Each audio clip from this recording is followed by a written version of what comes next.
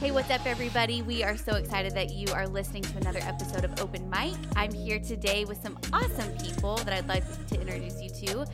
We have Ryan Harp joining us today. We have Chloe and we have Ben Shank. And so, guys, how are you doing today? Doing all right. Yeah, fantastic. Right. I'm on the. So I have the good. energy drink, but no breakfast vibe right now. So that's a little shaky. stomach's a little going, a little shaky, but feeling good. Feeling good. That's awesome. I love it. Guys, we are in the middle of 21 days of prayer and fasting as a church, and we're really excited about that. If you missed Sunday, you can always check that out on YouTube. And we want to invite you to come and be a part of this 21 days of prayer and fasting, because today we are talking all about prayer and how prayer actually matters, and we should engage in prayer.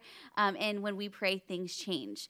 And so, man, I want to just ask you guys just right off the bat, like, why should we pray? Like, what does it actually matter? Are these just empty words that when we say these words to God, does he hear it? Does it matter? What is this about prayer? Yeah, I mean, I know for me, I think early on in my walk, it's so easy to read scripture, and I think that's kind of my personality. Like, I love to get in and dig into the word, and I found that prayer can be a really intimidating thing and really hard thing, and feel like, man, I'm just not doing it well. And so I've been on a journey for a long time of one, what is prayer, and how do I connect with God? And so for me, I think a lot of times I just try and break it down to the basics of, this is me communicating with God, and this is my opportunity to listen and see what he wants to say to me. And so maybe I'm a little dense, a little slow on the uptake, but that's kind of how I think about, prayer. That's good. I think prayer, too, is like our weapons against the enemy. Like, the enemy so badly wants to destroy, like, our friendships, our marriages, like relationships in our life, and so many things that honor and glorify God. And so, like, we have to be surrounding those things in prayer. Like, the enemy does not want us to be surrounding them in prayer. And so I think that's a big thing. And I also think, like you were saying, Ben, like, it grows our intimacy with God. Like, I'll never forget when I was going through a really hard time in high school, and my mom was like, you just need to go into the bathroom and get on your knees and pray. And I'll never forget that, because that grew my intimacy with God like never before. And so I feel like prayer grows our intimacy and our walk with God like crazy. Yeah, I mean, I love what you said, Ben, when you talked about it's when you get to listen to God, because I think a lot of times we think of prayer as me talking to God and not as much a way for us to hear from God. And I think a lot of times a misconception with prayer is that we feel as if prayer is us trying to change God or have his will be molded to what we want. And I feel like oftentimes what prayer is really saying, God, I don't know what to do, but I want you to tell me what to do. And I'm opening up my life, because that's all that a relationship with God is us opening up to him. And that doesn't just stop at salvation. That really starts at salvation. A relationship with Jesus is a continual process of you opening up your life to say, God, what do you want for me? And I think prayer is one of the ways that we continually do that. Yeah, I think that's so good, and prayer truly changes things, right? Like, we could probably all tell you stories, which we will get there at some point during this podcast, of how we've prayed for something and how God has answered that, whether that be really big or really small. And I think something to remember is that, like, God actually wants us to come to him for everything and in everything, and pray about it. And so, when I think about prayer, I think of James 5:16, the prayer of a righteous person avails much. And man, that verse gets me wanting to pray more, right? So I can go through seasons, maybe all of us have thought this, of, I don't want to pray about that again, or that's too small, I'm not going to bring this to God. But I think that God would actually say, hey, everything, I want to hear about it. I want you to come to me in everything. So Ben, tell us a little bit about that. I mean, I think about what you just said, and as a dad, with 3 kids, usually that's like a veiled thread, say it again, I dare you, say it again, they know, I've already told you what my answer is. But it's so funny though, isn't it? Here's my heavenly Father who is beckoning me, right? Calling me to Ben, say it again, ask me again. And I think it's more than just, here's what's going to happen. Again, I'm slow, so I'm always like, man, I bring it back to relationship. It's about this intimacy that he wants to have. And it's kind of I think for me, a lot of times where there's maybe a season of waiting, or there's a long time in between what I'm praying for, I feel like those are those times where it's like I'm really leaned in, and it's kind of that whisper. Mark Batterson has this great book called Whisper. If you haven't read it, you need to read it. But he talks about this where like there's these seasons where we really have to press in and listen. It's almost like this labor where I'm striving and I'm working to actually enter into the rest, as Hebrews 4:11 says, right? I actually have to strive to then enter into that rest, because that's where that intimacy is. That's where the closeness is. And I think sometimes it's easy for me to kind of give up and be like, oh, well, that's his will. It's not going to happen. Oh, well, but that's not it. Like it's even not even really about the outcome. It's really about that intimacy, getting closer to him. And I've got to remind myself of that so often. That's so good. Something that I feel like God has been teaching me is, because I have prayers that I've been praying for a long time that it seems like God's silent. And that can be times where the temptation is to be like, you know what, forget it. I'm not going to pray this anymore because clearly he's not answering. And man, God really just showed me Romans 1:17, the righteous shall live by faith. And that verse is like, okay, yeah, we get that. But then I was thinking about that and I was like, okay, I'm having faith to believe that God can answer some prayers that are not yet to be answered. They haven't been answered yet. And I was like, whoa, actually, that's how we should, as believers, live, is by faith, believing that God can answer our prayers, believing that his promises for us are true. And it's actually this like divine privilege that we get to enter in with God, and we get to live by faith. And gosh, I think he's so honored by that when we bring these requests to God and ask him for what we need and thank him for what he's given us. And God does something in us and through us in those moments of, okay, God, I'm here again, asking you for this again. And although it seems like there's no answers right now, I'm going to believe that you're still good. And he truly strengthens me in those times. And I'm excited when God answers some of these big prayers that I've been praying for a long time, and to be able to share that with other people. But in the meantime, gosh, he's working on me, doing something that probably I need more than I think I do in this time. So it's like those seasons of waiting too. It's like how close you're actually able to get with the Lord. It's like those seasons, as much as we don't like them, how beautiful they are, especially when we press into the Lord during those times. Yeah. So he's definitely working and molding us to who he wants us to be. But Chloe, tell us a little bit more about your prayer life and what that looks like. Yeah. Well, what you were just saying, Coco, just being kind of like persistent in our prayers too, like from that verse in Romans. I was reading this morning about Ephesians 6, and that says, pray in the Spirit at all times and on every occasion, and stay alert and be persistent in your prayers. And so I think that goes with what you were saying. Like we need to be like persistent in them and just keep asking God, but also just like continually be in prayer and praying at all times and at every occasion.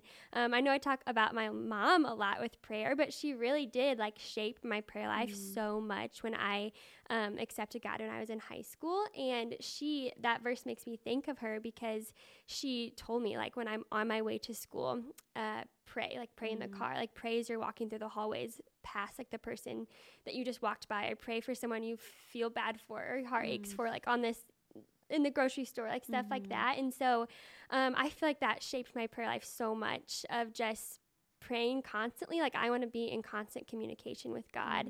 And I just feel like that changes everything. Like in the day, even when I don't know like what words to say or can't articulate something, I'm just like, okay, God, help me right now in this moment. And he always does. Like he shows up so like abundantly more than I could ever ask or think. And so God is just so faithful. And I feel like prayer is just really, truly where I feel the most connected and intimate with God.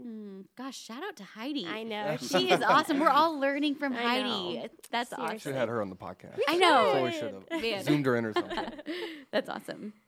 Yeah, I mean, I think, Ben, we were talking about a podcast we both listened to where Jesus talked about, I will see you in paradise.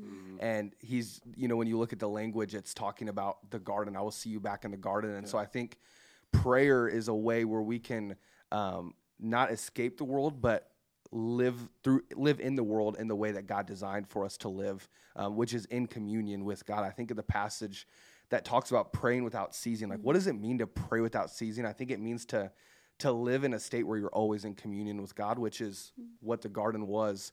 But I think a lot of times what's most important that I try to remind myself with my personal prayer life is not asking God to fulfill promises he didn't give me. So I think of, a pastor I really love says this, that a lot of times we want God to answer promises, but we don't want to go through his processes. And so we're asking for God to give us things, but we don't want to get them the way that he asked us to. So for me, I struggle a lot with anxiety and peace and worry. And so I think of, I'll do things throughout the week and then ask God to, just be like, hey, I need you to come in and just like give me peace. But it's like, hey, you didn't live the life that I wanted you to live. Like, you're not going through life the way that I want you to, my process. And so with that, I have to remind myself, when I'm praying, prayer doesn't start with your prayer, really. It starts with the way that you're living. And when you're living with God, it's a continual process of learning how to live life the way he designed. And I think that helps your prayer life rather than just kind of coming to God in a sense of, hey, I need you, I'm in this issue, but coming to God with your thoughts before it even gets to that point. He says, right, like we don't pray for peace, we pray for the Prince of Peace. He is peace, and again, you come back, like it's his presence that provides that peace. And often we just want, right, the end result of whatever that process is. And God's like, no, I'm with you through the whole thing. And that's where I'm going to teach you through it. Yeah. That's super powerful. I even think of a book I read by Chad Veach, talked about how, you talked about praying, we pray to the Prince of Peace. I love one thing he says is that we don't pray for, we pray from. We know that God is the Prince of Peace. We know that he will give us peace. And so we don't have to pray for. We can, when we pray, remind ourselves, hey, I'm praying from a position where I have a relationship with the God who gives me peace. And so I think that's so important to remember while you're praying, that you're not begging God to give you things that he's promising you. You just have to go through the process of the way that he wants you to get there, which is living the life that he has called you to. And how do you learn how to do that? It's through prayer, one. And it's also through the word that he's given us. It's through learning the scriptures and observing, hey, how did Jesus live life, and beginning to live life like that. That's really good. Ben, so we are, in this 21 days of prayer and fasting. We've talked about a little bit about this book, A Praying Life. So we're selling this at Next Step. So we want to invite you to pick up that book because, gosh, I have been reading it, and it's just changed my perspective on prayer. So Ben, give us a little insight on that. I know you've read that book as well. So yeah, I read this. Gosh, I'm going to date myself here. Probably a decade ago, and actually had a great conversation with Tom. And so I remember tossing it to Tom. I was like, man, you got to read this, like just phenomenal. And I mean, the whole book is phenomenal, but there's a part in there that really stuck with me, and it was about cynicism. And Coco, you and I were talking a little bit about it earlier, but I think one of the things that he talks about in the book that's really, really powerful is the fact that what happens naturally in the world is that we grow cynical. And all that really means is that it's we see through what's going to happen. You've been jaded, you've been hurt. I mean, just be in a relationship for more than a minute, right? There's this tendency to get hurt, and then we want to protect ourselves. And so when that happens is we begin to see through, right, the motives or the reasons why people are doing what they're doing. But the problem is, and this comes from C.S. Lewis, he says, it's one thing to see through something. But if we grow cynical, what happens is we begin to see through everything. And if you see through everything, you see nothing. You're blind. And so what he talks about in the book is that we can't grow cynical. We have to, again, remember who God is. And what happens is the opposite of cynicism is joy. Because joy says, I'm believing that God can do something. And I think that's where for us in prayer, and especially when it comes to prayer and fasting, it's saying I'm connecting to God through prayer. But fasting says I'm disconnecting from the world. And that's where we begin to connect and see, no, I can have joy, I can have faith because I'm believing in a good Father, right? One who wants to give good gifts, not a world who's come to beat me down. Yeah. That's good. Gosh, I'm just excited for our whole church to go through this book because I have just been so encouraged and thinking about regaining that childlike faith and believing that God can do anything. He can do the impossible. So believing God for that, it strengthens my faith and it helps me to have hope again and to remember. And he says something in the book, and he says, we can be saved. We can have this redemptive, heart, and we can have a relationship with God, but we breathe the air of cynicism. And that's completely against the gospel. And gosh, I'm like, so, we're giving you a little taste of this book because it's that good. We want you to read it and grab that. So, It's so good. So we talked a little bit about fasting. Ben, you talked about how it makes us disengage from the world. What does fasting do for us when we engage in the spiritual discipline of fasting? I think that's one of those spiritual disciplines. For me personally, I'm like, yeah, I want to do that. I want to do that more. And then I'm like, when was the last time I fasted? So, it really is something where it's like, okay, we have to like be disciplined to do it. So tell us a little bit more about that. Yeah, I would say, just speaking personally, fasting's a discipline that I definitely struggle in. And so I have to remind myself what fasting is, why I fast.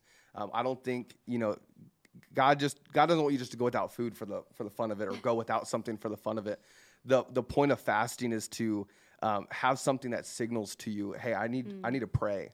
Really, fasting is so connected to prayer. It really is a strategy into reminding yourself how to pray. I mean, I think of when both Jesus and Moses fasted for 40 days and 40 nights, how intimate and close they were with the Father, because I don't know about you, if I went, I don't know if I could go with food for 40 days. I would be pretty hungry, and I'd probably be thinking about it all the time. And the goal of that is to be thinking about Christ all the time.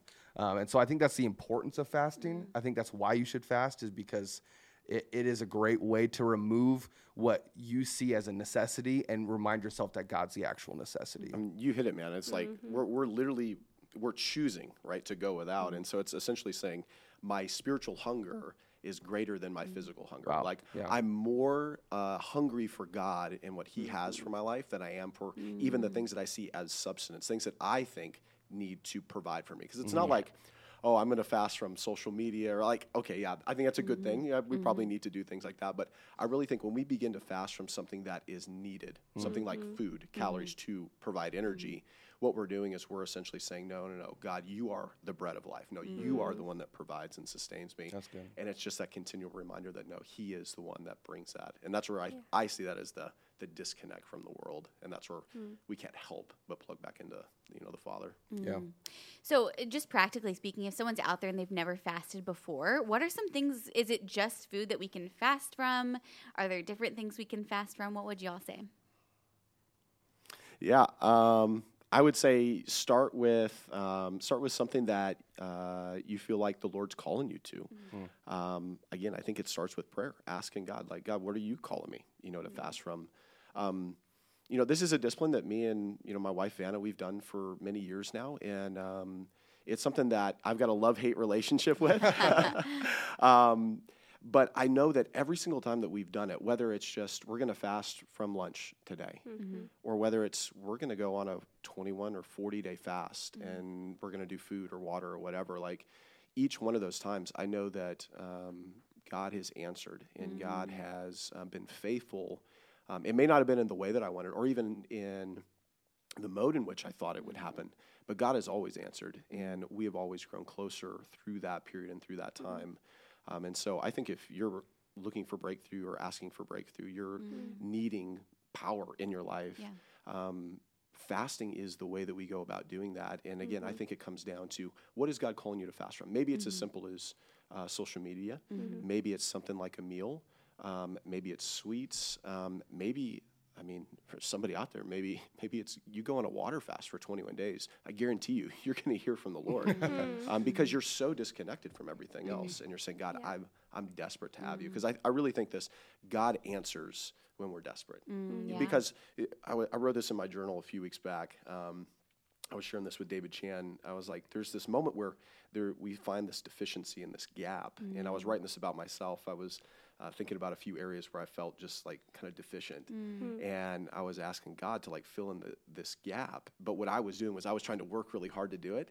And God just so gently spoke to me. He was like, no, that's the gap where my power is. Wow. And when we fast, what we're doing is we're creating that gap for God to work and move. So. Gosh, that's so good. Yeah.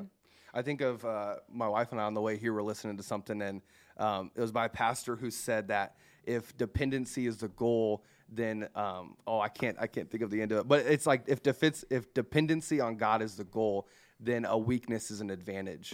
I mean, that's exactly what you're saying, is that whenever you're weak, it's exactly what you said. I love, one time I heard a pastor talk about how if you're bringing a 5-course meal, leave a little bit empty for God to fill in and for him to show up. And so I think that's exactly what you're saying is, when you can show God, hey, these are where I'm weak. This is the places where I'm weak. Rather than trying to like make up for it, say, God, will you make up for it? I think that's so powerful. Yeah. I mean, the Bible talks about when I'm weak, he is strong, right? And I was looking into that a little bit because I'm like, what does that exactly mean, right? And it was so cool because it was showing me that through Blue Letter Bible. So shout out to Blue Letter Bible. If you don't have that, you can look into some stuff, get the context. But it was so cool because it was not talking about our own strength that we'll get more strength. It was, no, we like legitimately lean on God's strength.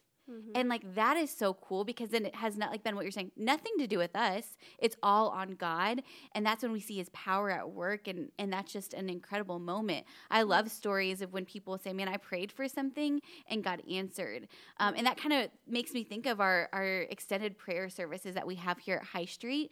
That's been a new thing for us over the last like 6 months. Once a month, we have extra time, and